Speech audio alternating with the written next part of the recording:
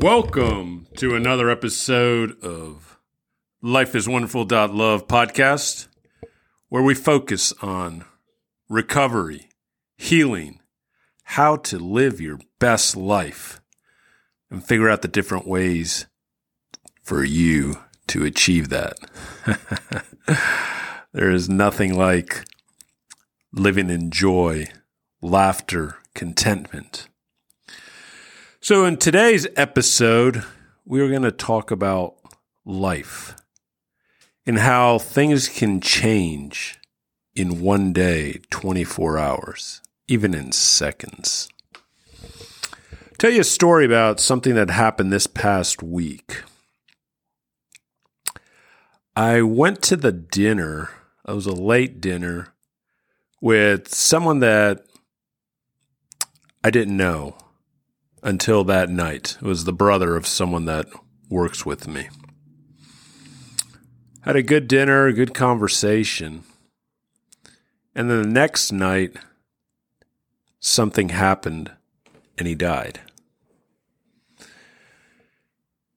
It's almost sometimes shocking disbelief, even where I even was shaking for a few seconds 2 days after, when I was kind of reliving the whole thing on something that happened on a Tuesday night, then something happened to him on a Wednesday night, then I heard the news on a Thursday, where you could be talking and making plans and kind of seeing how things are going and see how things, will develop. And then the next thing you know,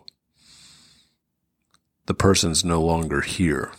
So that's why I always urge everyone, you got to take advantage of each and every day that you have. The 24 hours, you have to make it about something. Some days, it is about you, taking care of you, whatever you need to do, whatever that means, you got to take care of yourself.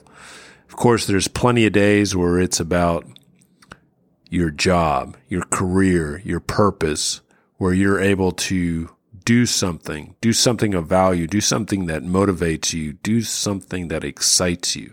Obviously, some days it's about being there for family or friends. Something is going on.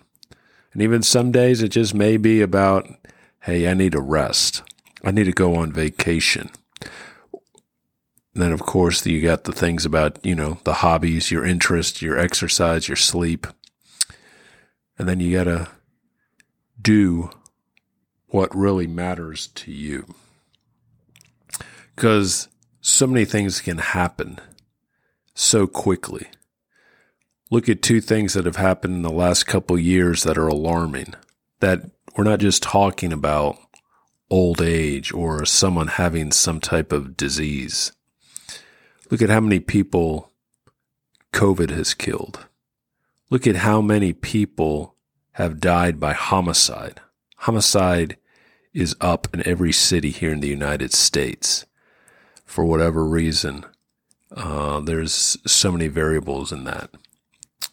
But just like that, a healthy person can be gone in one day. They may be there one day and the next day they're gone. So you always got to be looking to live in the moment, be present, do as much as you can right now, as well as plan and make plans for your future.